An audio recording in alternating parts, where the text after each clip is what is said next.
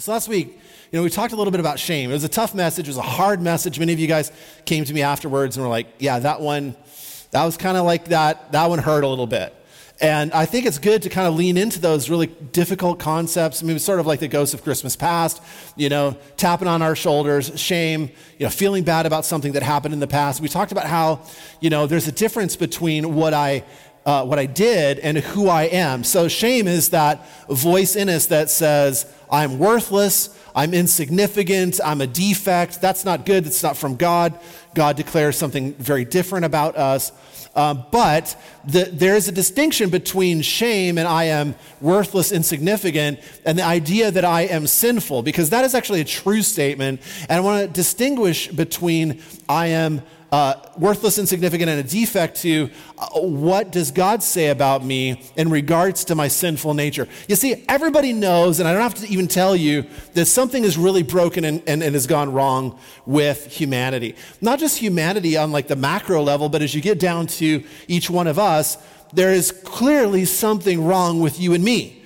Something very wrong. We try to do good, and sometimes even though we know we shouldn't do something, we'll do it. We'll feel shamed about it, we'll feel guilty about it, but we'll do it again. Something has gone wrong.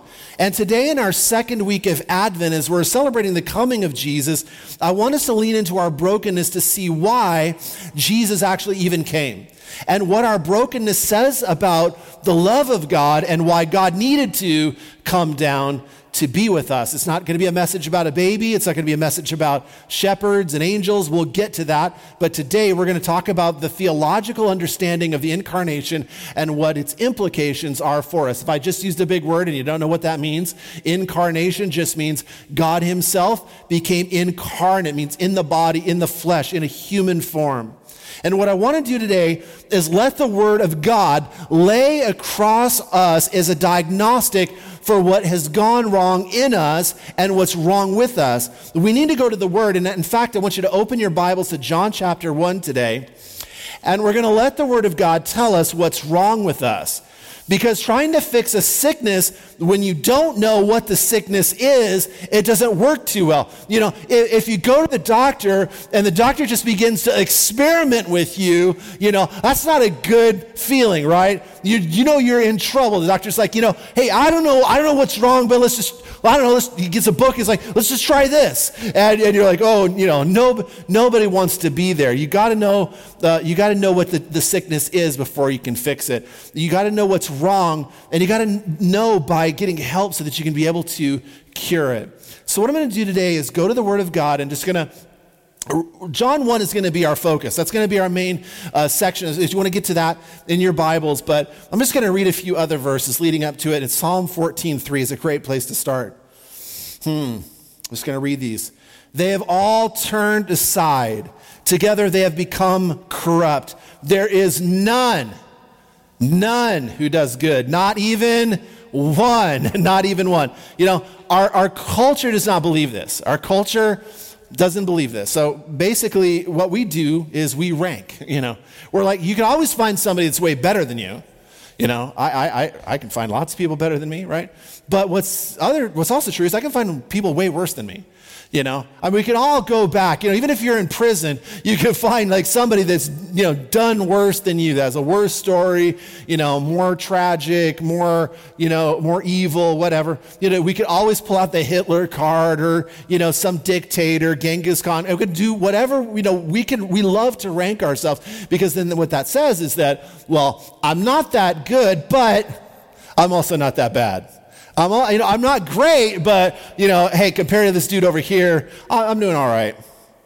But what he says here is something different in Psalm 14, because he says this, that matched up to the holiness of God, which is that attribute of God that's mentioned more than any other attribute in Scripture, more than even the love of God. We love to talk about the love of God, but the holiness of God, it says matched up to the holiness of God, you are foul and filthy, all of you. And what it means when it says there is no one good, not even one. Psalm 143 says, enter not into judgment with your servant, for no one living is righteous before you. No one alive, not a single one.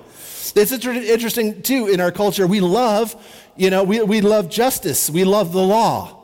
We love judgment. In fact, we love it so much that we create whole shows, any detective shows. How many of them are there? Just think about it in your head. Are built around detectives, lawyers, judges, a crime scene, forensics. It's all about, our culture loves the law. We love justice.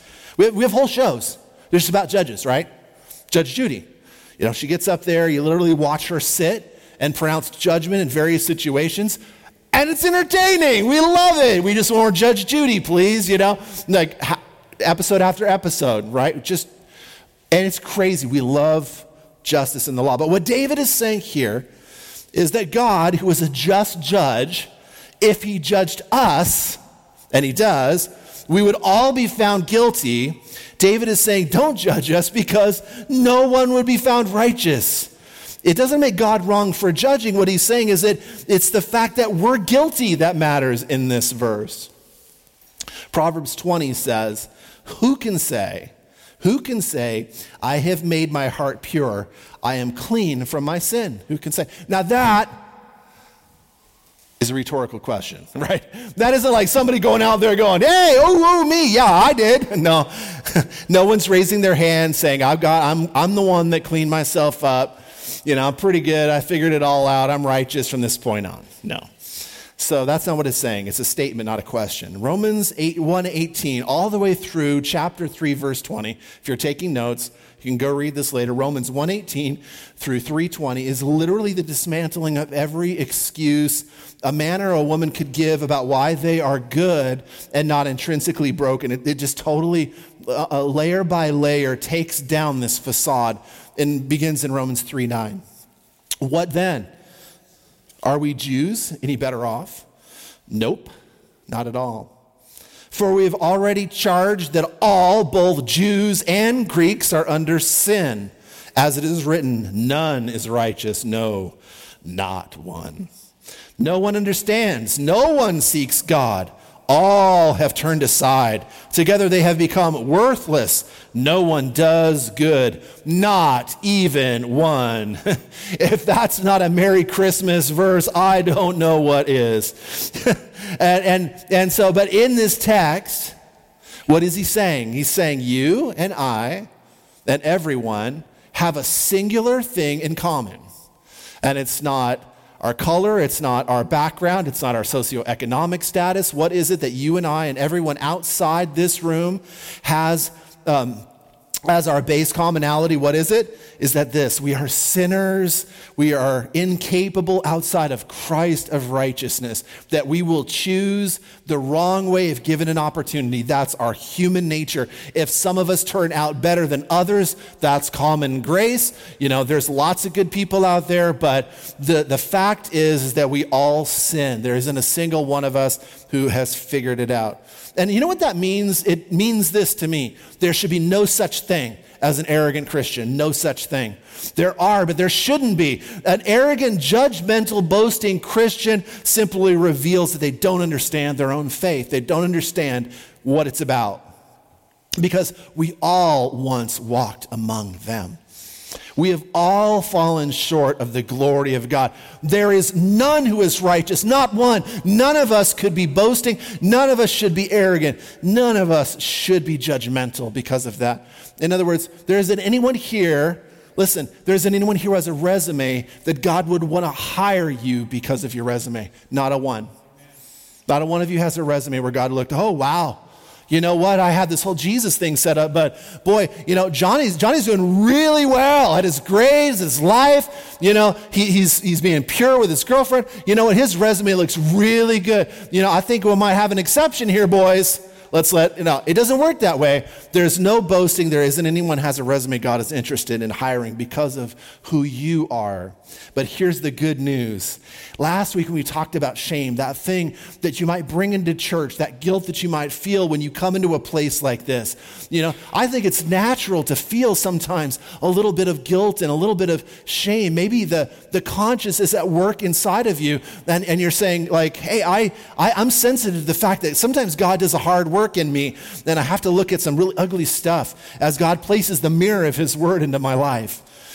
But if you are not, and you do not feel at all that conscious being moved and that what we call conviction from God, that in particular you should be most concerned.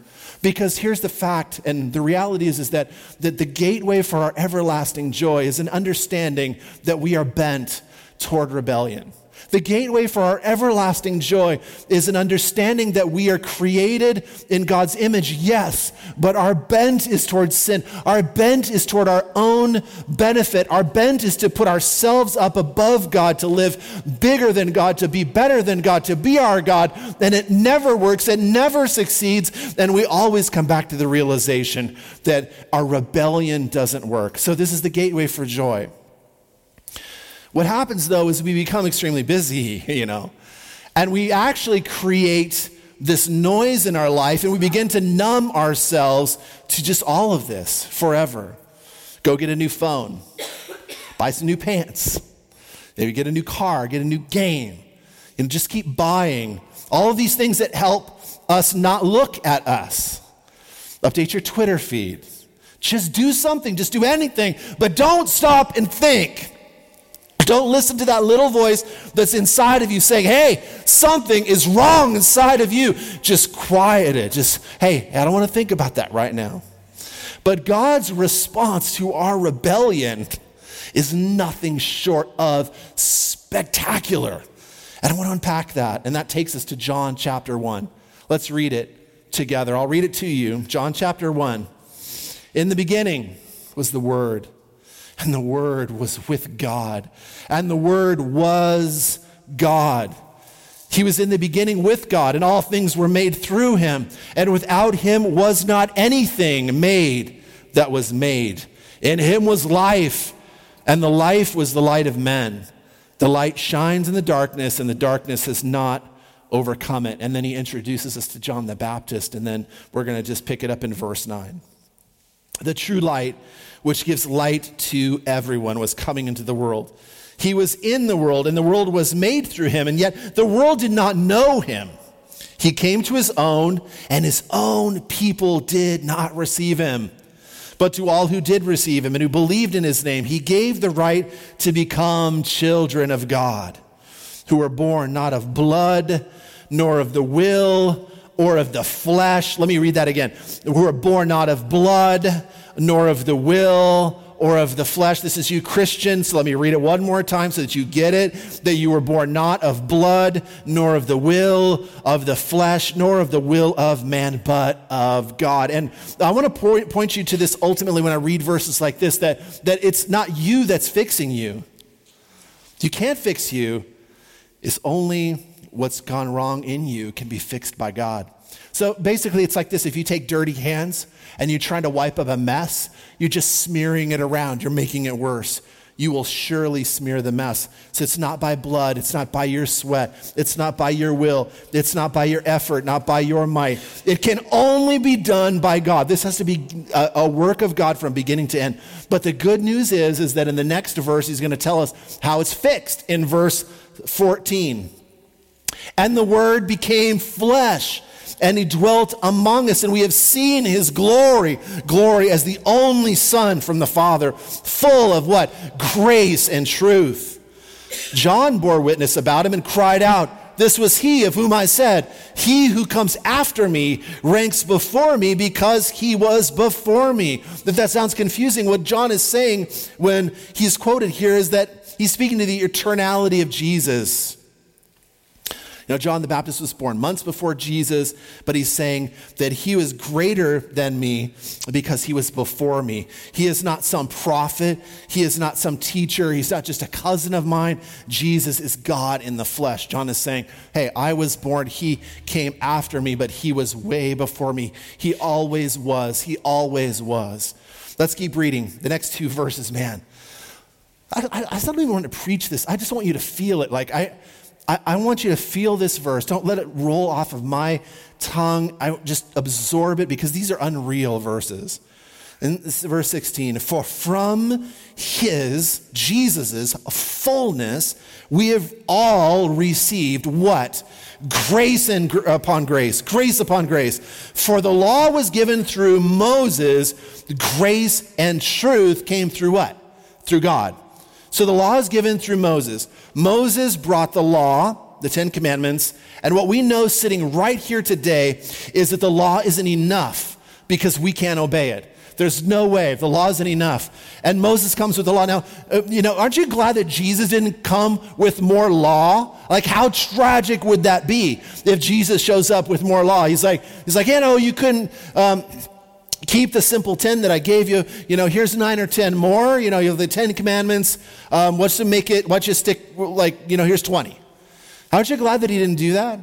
No, he didn't come up with the law, come with more law. Moses came with the law. Jesus came with what? So he came again with grace and truth, completely different. He comes in truth. He is the fulfillment of the law. Jesus is what you and I certainly are not. Sinless, perfect, spotless. He comes with grace and forgiveness. This is what makes my faith in Jesus, I believe, different from any other pursuit of religion, any other pursuit of spirituality, any other attempt to get to God, because it's not about me making my way through practicing the law all the way to God, but it's about God sliding down, coming down from his privileged place to me. Let me explain this to you. Ever been to a concert? How many of you guys have been to a concert, like a good concert, right? Yeah, like almost everybody has. So you understand. So I'm going to use an analogy you get. You know who is not out with you in the concert? Who is not with you, hanging out with you in the crowd? The artist, right? He's not there with you. They're not sitting next to you like in line, like you look next to you, it's Elton John, and he's like, hey man, I can't wait for the show to start, I can't wait. And you're like, whoa, how'd you get out here? Where is the artist? Where's the artist in this situation? Well, he's in a place called the green room. The green room is a place of immense privilege. Bands will come together and have these things written up called riders. And the rider is basically, these are all the things that the band wants in the green room. And they can get anything they want. There's a famous story about one of the heavy metal bands that they always had, like they wanted a bowl of M&Ms, but only one color. I think it was maybe green or something. And so they realized that if they got their bowl of green M&Ms, that the stagehands were paying attention to all the other details. So in the green room, it's this place of immense privilege. Only certain people can go into the green room. In fact, they post security there to keep people like you and I, riffraff like us, out of the green room. It's like a place of immense privilege. And so you get that, and you keep that in mind that, how insane is it? Listen, if God himself puts on flesh and blood and steps out of the most privileged place in the universe, which is heaven, and begins to walk and dwell among us, knowing exactly who we are. He stands next to us. He eats with us. He wraps his arms around us. He participates in the show with us. There is literally nothing in your past, in your present, that's surprising to God. You haven't surprised him. He hasn't called a holy huddle. Hey, we got to figure you out. He's not like that. He knows. He knows everything. And the whole point of Christ coming, the whole point of this season, of the incarnation, of Christmas, of that whole thing is this, that grace and truth came instead of more law, because it was made evident early on that you and I, we don't have the stuff to make it. We are incapable of becoming righteous as God demands. A righteous and holy God demands us to be righteous and holy. And here's why this is so good news. This is such good news. The fact that we can't make it outside of Christ. It means that God is all in for our joy. You see, the Bible is the story of God, beginning to end. Like Genesis to Revelation is the story of God. It begins in the garden with some people naked, acting funny, but they're walking around with God and loving God. And then there's brokenness and there's sin. And the whole story is how God is this arc of redemption throughout the Bible. And it's all about Jesus. And it ends in a banquet. It ends in a supper. It ends in a wedding. It's amazing. It's a great story. But if the Bible is about the glorifying of God, then how is God glorified? How is he glorified? He's glorified in our joy. He really is. And that's why it is the chief end of all of us to experience joy. Here's an illustration that might ring true with you. If you're having a hard time grasping onto what I'm saying, maybe you'll understand this illustration. So suppose a single guy comes up to me, he's like, hey, Pastor Scott, tell me all about what it's like to be married. And suppose that I reply, well, hey man, I'm just going to shoot you straight, dude. I made a commitment, I made a vow in front of God and men. My pastor was there, had a best man. I made a commitment, but I got to be honest with you, it's a nightmare, man. It is a nightmare, but dude, I can't leave. I won't leave because I made a promise. I'm going to keep that promise. It's a commitment. It's not just a contract, it's a covenant, baby. But it's miserable, dude. I'm going to be honest with you, it's hard. Do you think that guy is going to go around and going, I've been dreaming of that ever since I was a kid. I want what you have. No, he's not. There's nothing compelling in that. There's no glorifying in that moment. There's no weight at all in that. But let me tell you of Sarah's heart, my wife, of all the laughter in our relationship.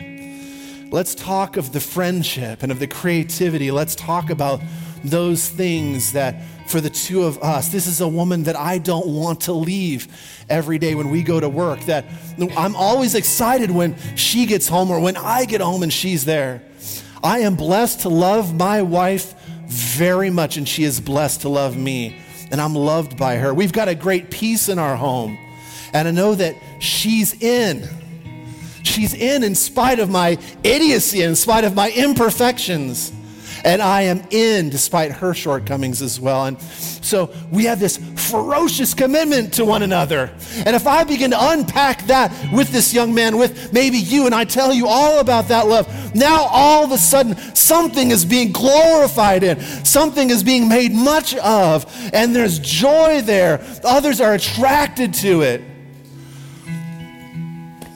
So if God is after the praise of his glorious grace, then God is ferociously after your joy in him.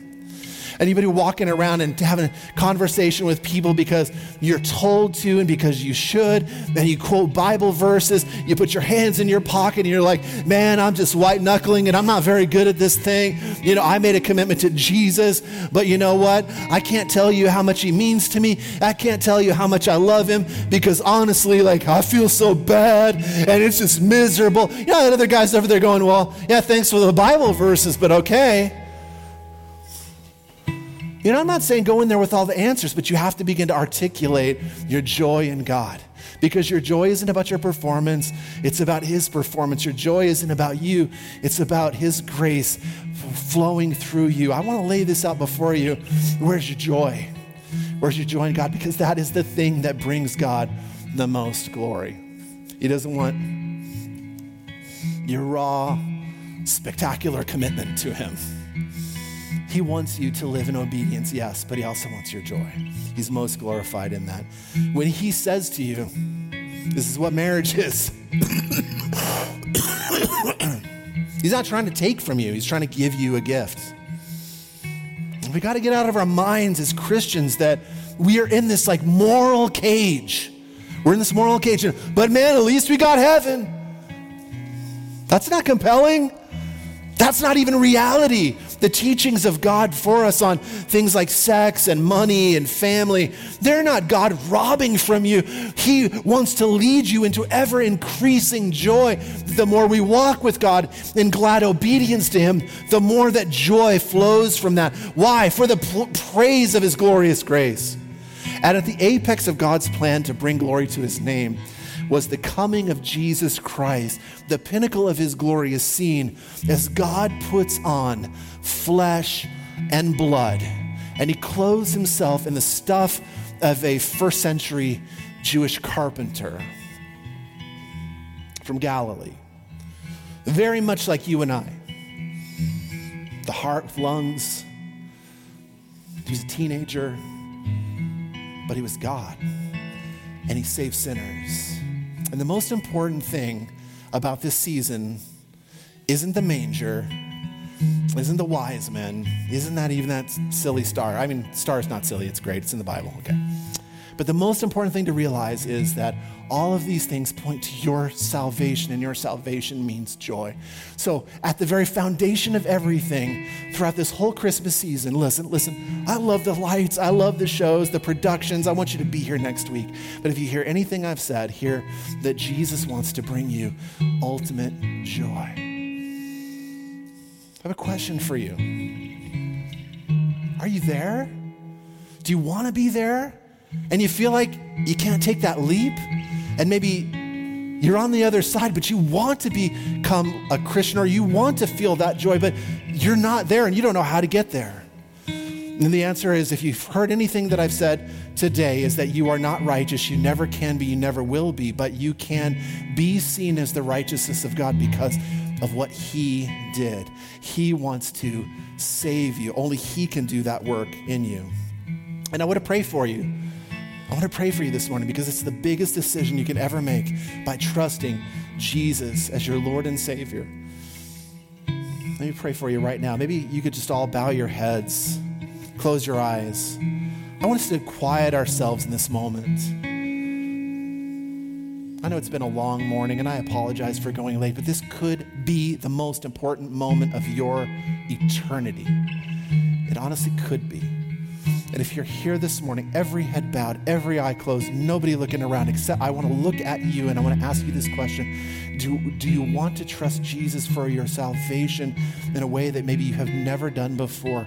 And if that's you and you don't know how to do it, you don't know anything about it, but you just want to raise your hands, and I will connect with you. Just look at me, raise your hands. I see a hand going up. Thank you so much. I see 2 hands. I see 3 hands. I see 4. Thank you, Jesus. Anybody else? I'm going to give it another moment.